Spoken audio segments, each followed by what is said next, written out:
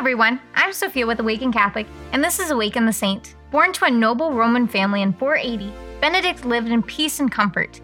He was the twin brother of Saint Scholastica, a name we might recognize and can find out more about this February.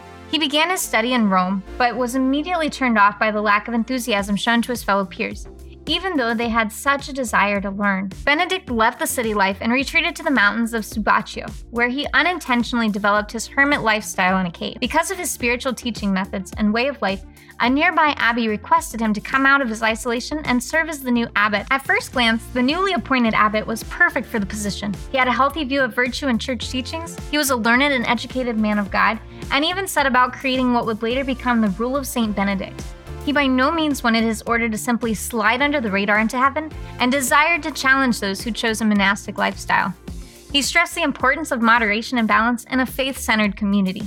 Reality proved to be a little more harsh. The hermit and monks had drastic lifestyle differences that left them easily getting on the other's nerves. Benedict's ideas of discipline and lifestyle choices were so contrasting to the monastery traditions that instead of talking to him about it, the brothers made attempts on his life. Some monks first tried to poison Benedict's wine, but he simply blessed his drink, and the poison ended up all having no effect on him at all. Other poison attempts were made on his life, and when they saw he was not going to be killed so easily, some men tried to ruin his virtue by sending him prostitutes. Benedict always seemed to miraculously come out on the other side unscathed and holier with each attempt. He knew that it was time to move on from Subacchio and return to his cave. People began to get word of his miracles and flooded to hear the teachings of the soon-to-be saint. Benedict eventually began 12 monasteries, where the Benedictine monasteries were claimed to be the official beginning of Western Christian monasticism. Benedict went on to influence Western Europe so much that upon his passing and canonization, Pope Paul VI declared him the patron protector of Europe.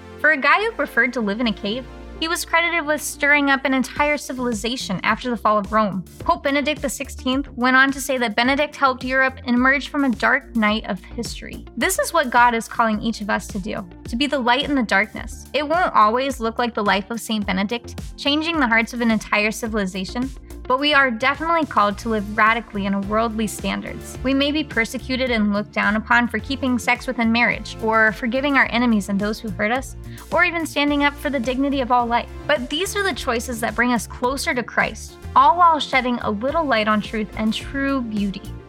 We don't have to begin by changing nations, and we also don't have to be in the center of everything to make a difference. People are drawn to truth and will gravitate towards it, wherever it may be, quote-unquote, hiding. May we serve as the light in the darkness, shedding light and truth in a world engulfed in darkness. Saint Benedict of Nursia, pray for us.